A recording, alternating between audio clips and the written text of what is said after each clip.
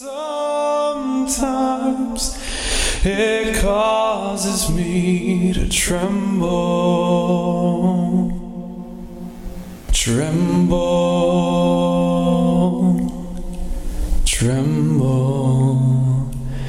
Were you there when they laid him in the tomb?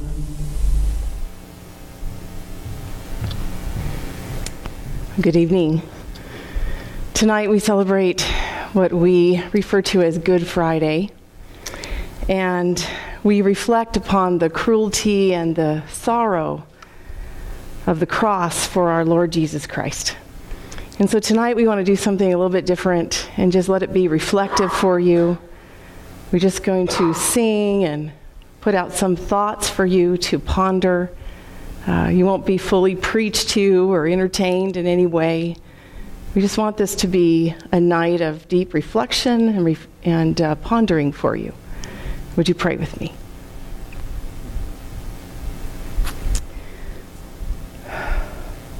Lord Jesus, we do come before you trembling in awe of the sacrifice that you made for each and every one of us, to save us from our sins and to reconcile us back to God forever. And help us, Lord, to hear what you have to say to us tonight. Encourage our hearts with your love. Help us to know the depth of your passion to have a personal relationship with each and every one of us.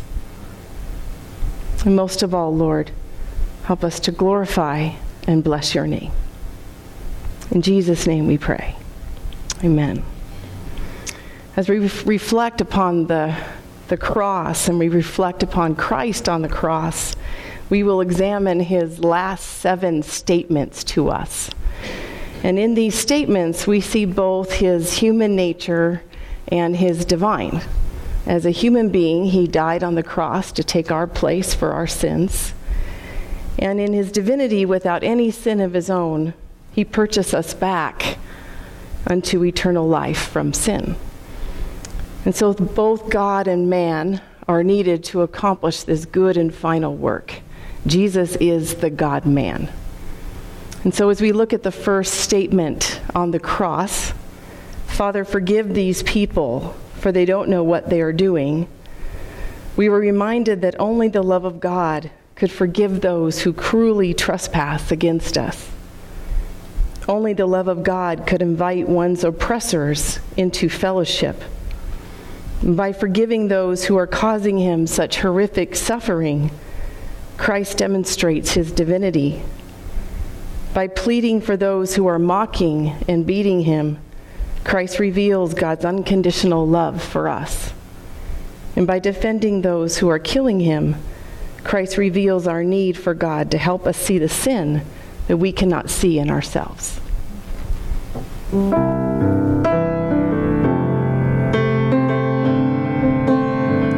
Sing this with us. I'm forgiven because you were forsaken. I'm accepted. You were condemned. But I'm alive and well. Your spirit is within me because you died and rose again. Amazing love, how can it be that you, my King, would die for me? Amazing love, I know it's true, and it's my joy to honor you in all I do. I honor you.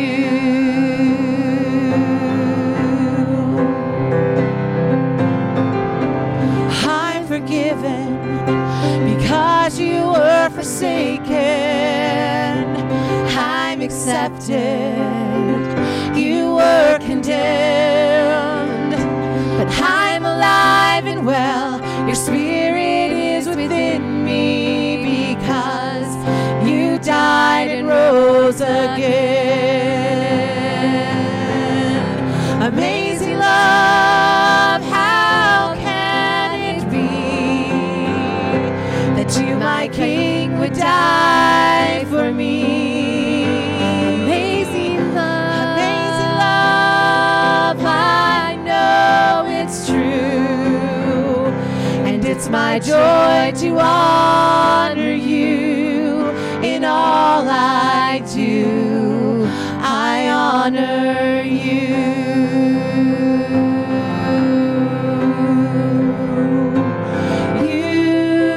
You are my King. You are my King.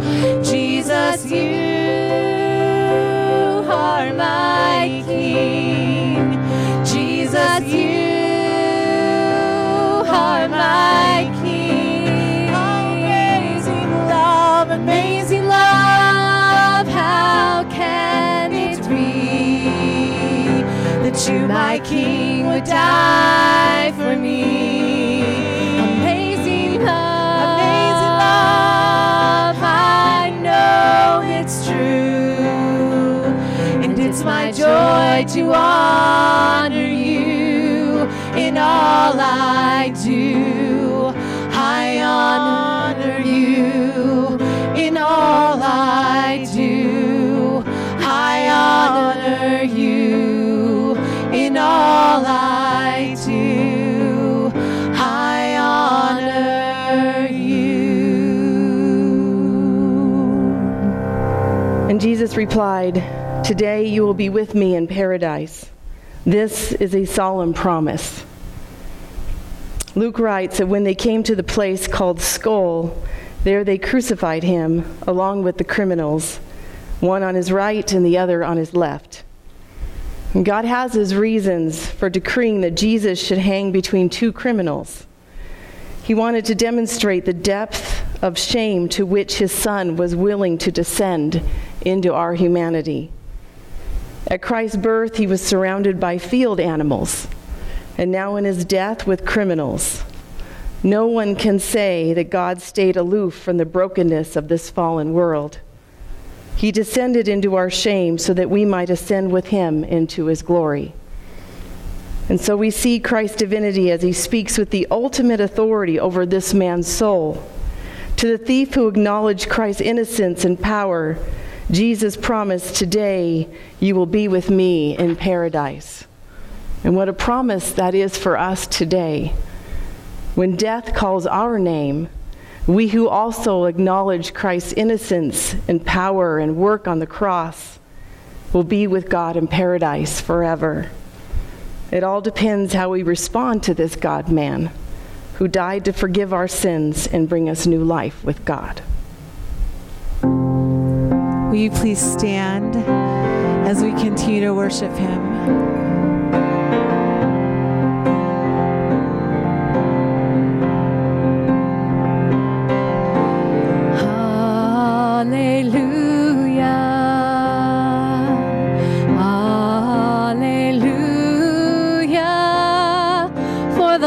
God Almighty reign.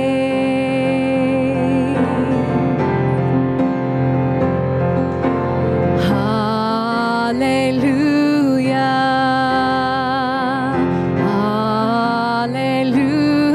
hallelujah, for the Lord God Almighty reign.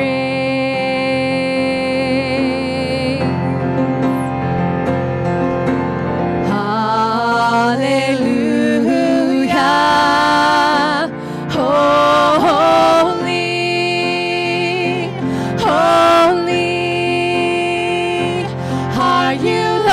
God Almighty, worthy is the Lamb, worthy is the Lamb. You are holy, holy are you, Lord God Almighty. Worthy is the Lamb, worthy is the Lamb. Amen. Sing this to him.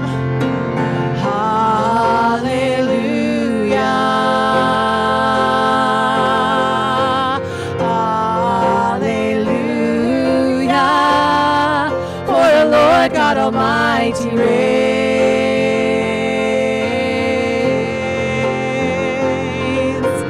Hallelujah.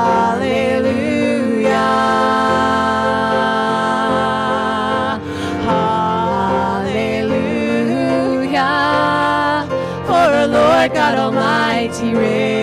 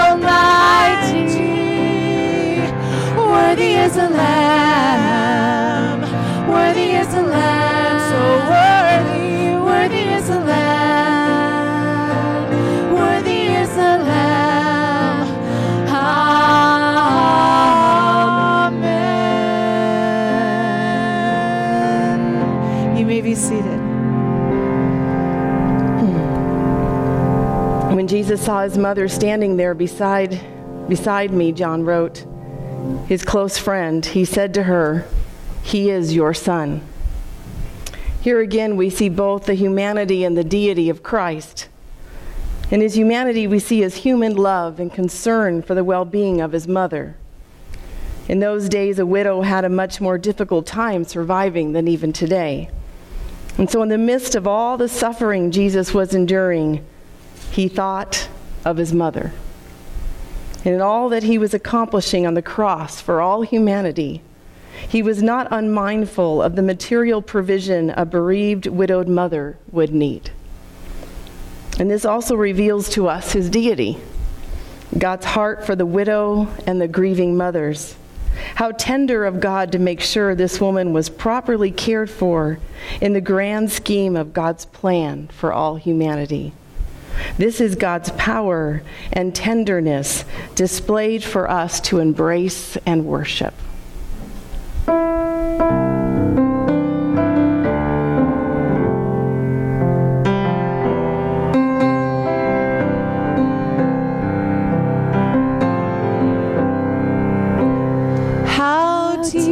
The Father's love for us, how vast beyond all measure, that he should give his only Son to make a wretch his treasure. How great the pain of searing loss, the Father turns his face away, as wounds which mar the chosen one bring many sons to glory.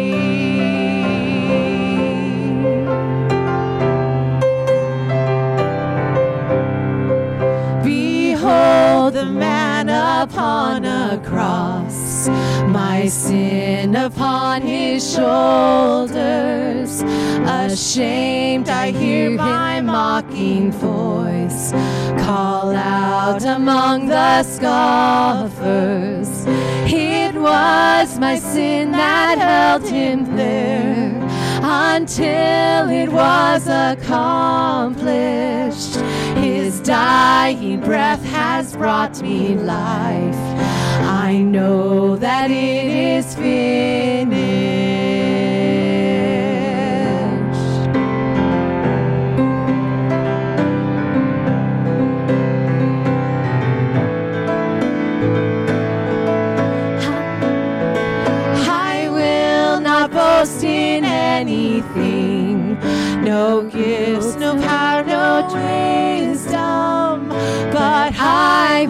boast in Jesus Christ, his death and resurrection.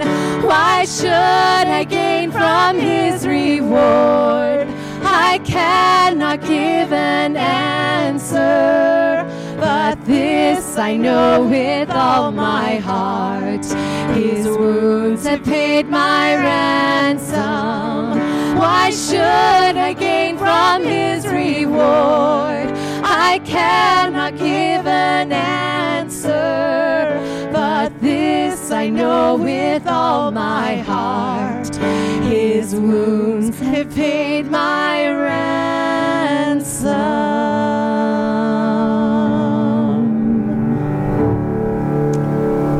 Then Jesus called out with a loud voice, Eli, Eli, lama sabachthani, my God, why have you deserted me? At the 6th hour, darkness came over the land about noon. A strange sight, I am sure, for those who witness this phenomenon. But darkness is always associated with the judgment of God regarding sin. As darkness takes over the day, we see the judgment of God over our sins. Jesus became legally guilty for our sins, legally guilty for genocide, legally guilty for child abuse, legally guilty for murder, adultery, greed, immorality, and every form of sin on this earth.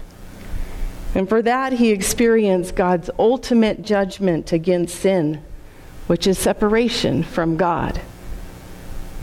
And Jesus cried out with a loud voice, my God, why have you forsaken me? Why did Jesus endure this ultimate judgment of being separated from God the Father? Because this is the ultimate judgment he came to save us from.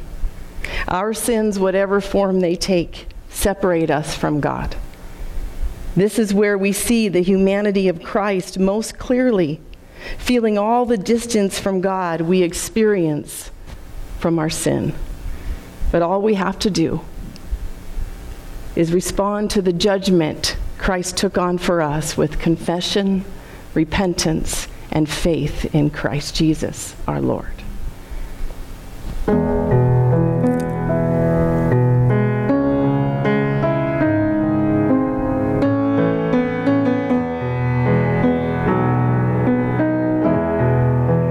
Man of sorrows, what a name for the Son of God who came, ruin sinners to reclaim. Hallelujah, what a Savior.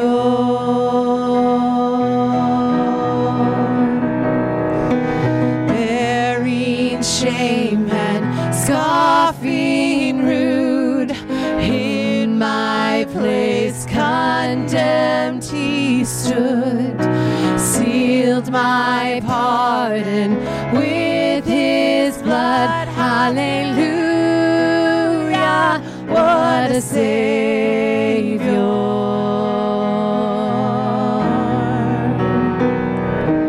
Guilty, vile, and helpless we, spotless Lamb of God was he, full atonement can it be.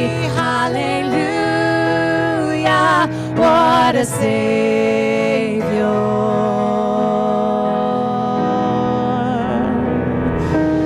Lifted up was he to die. It is finished was his cry. Now in heaven exalted high. Hallelujah, what a Savior.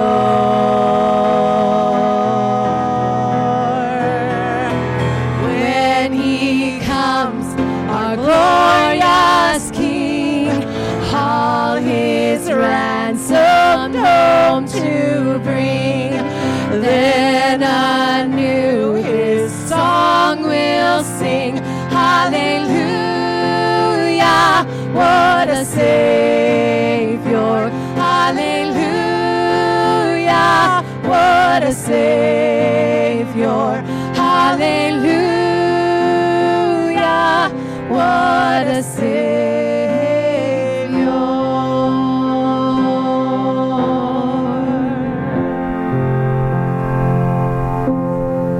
It's already been said that the humanity of Jesus becomes even more clear and apparent upon the cross. And when we think about the cross, we think about Jesus being both fully divine and fully human, which is a pretty difficult thing to wrap our minds, our intellects around. But I think what's even more difficult is to consider how God, the creator of the universe, finds himself subjected to the cruelty and the evil of this planet. And so in some way, it must have been impossible to have accomplished what was accomplished outside of being subjected to it. And you and I know what it's like to be in the midst of suffering and despair. And Jesus' humanity comes to the fore in these last few words in which he says, I thirst. God, the creator of the universe, who made all things in Genesis chapter 3 and chapter 1 on the third day, creates the seas and the dry ground, is the one now crying out for water himself. As I think about my life and I think about how God has engaged me, I wonder if in the midst of your difficulty, in the midst of your struggle, trial, I wonder if you thirst for God the way I do. In the midst of thirsting for God, I just wonder if I might ask today, how is it that you do thirst for God? And as you thirst, come to him and ask for him to quench. And so in the next few moments, as we go into the next song, just lay that question before you. How do you thirst for God? And ask him to come and quench that longing.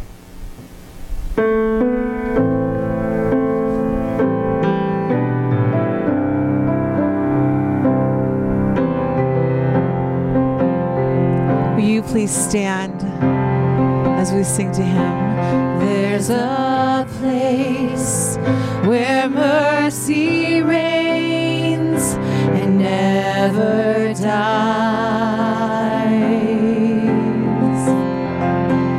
There's a place where streams of grace flow deep and wide, where all the love I've ever found comes like a flood, comes flowing down.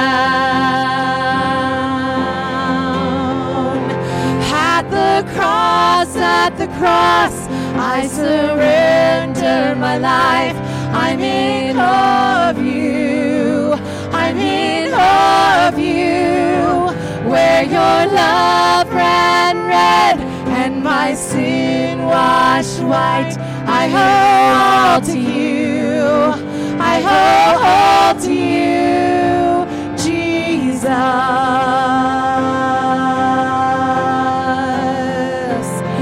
There's a place where sin and shame are powerless, where my heart has peace with God and forgiveness, where all the love I've ever found comes like a flood, comes flowing down.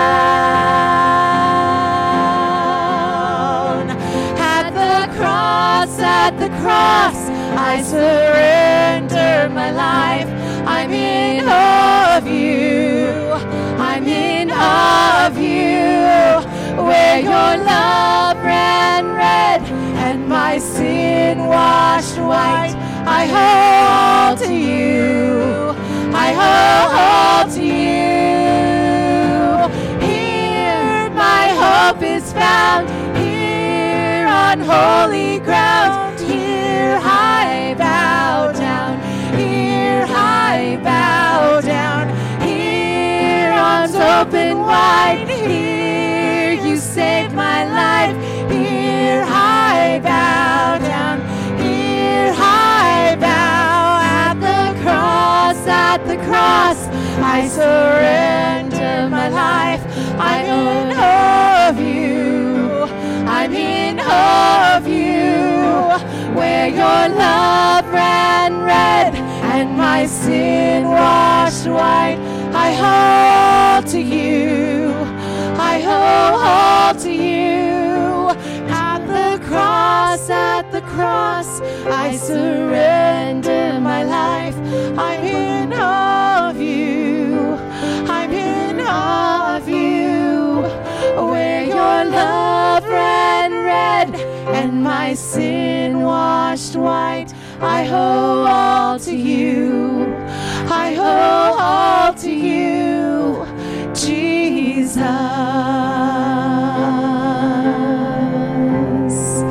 Amen. You may be seated.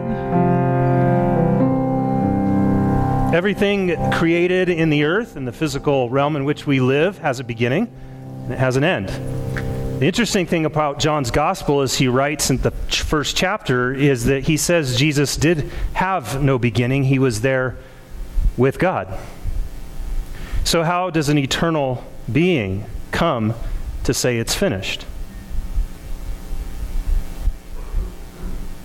It's interesting to think about the words that Jesus says in these moments, because something began, a work that God was doing with you and with me, and it had come to completion in these moments. In his last breaths, with the last heaves of his chest, and crying out to his heavenly Father, it becomes accomplished. And when something ends, something always begins. And the beauty of this statement is that when Jesus says it is finished, what begins is the good work of God in your life and in mine. This is the place in which God's acceptance becomes a free gift to everyone who will follow. The amazing part about it is finished is that there's going to be a new day on Sunday. So it may be finished for the moment, it may be done for now. But the hope that you and I have in knowing this story is that there's always resurrection. There's always a new day. So whatever's ending in your life right now, whatever's coming to an end, whether it's the life of a loved one, it's a job, it's a relationship, have hope in the fact there's always a new beginning. Because we worship a God who was not created and had no beginning and has no end. And although one day we may take our last breath and it will be finished for us, it's never finished for God. And so when you see terminations in your life, when you see things that are coming to an end and you're praying about it, have hope that when something finishes, something always begins. What is that that's happening in your life tonight?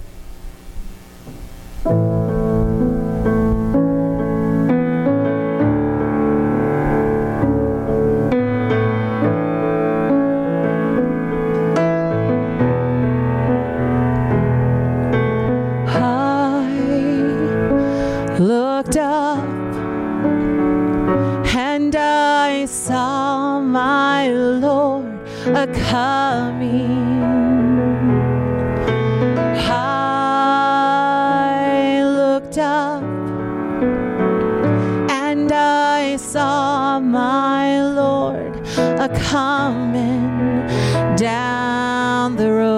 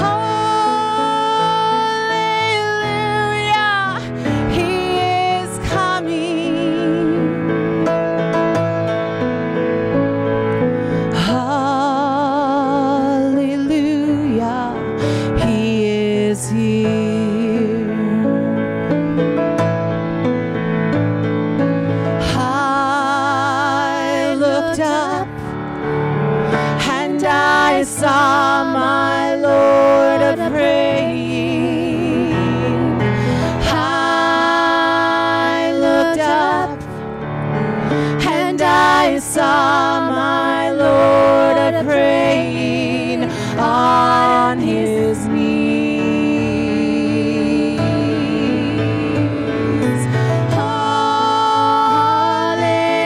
Hallelujah, he is coming home.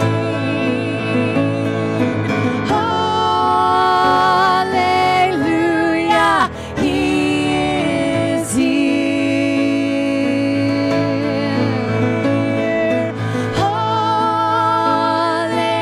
Hallelujah, he is coming. Oh, he's coming. Hallelujah, he is here.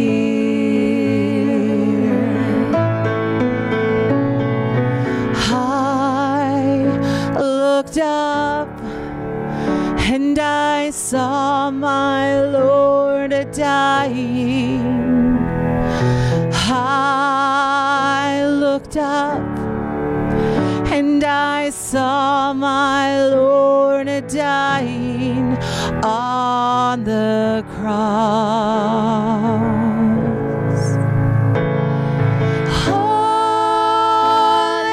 Hallelujah, he is coming.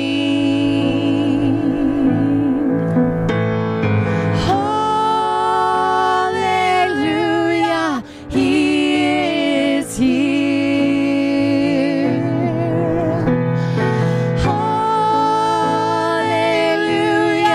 he is coming home. Hallelujah, he is here.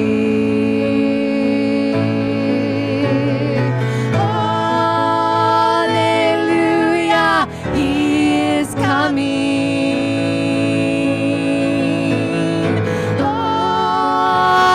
Hallelujah, he is here. Oh, he's here. Hallelujah, he is coming. Oh, he's coming. Hallelujah, he is here.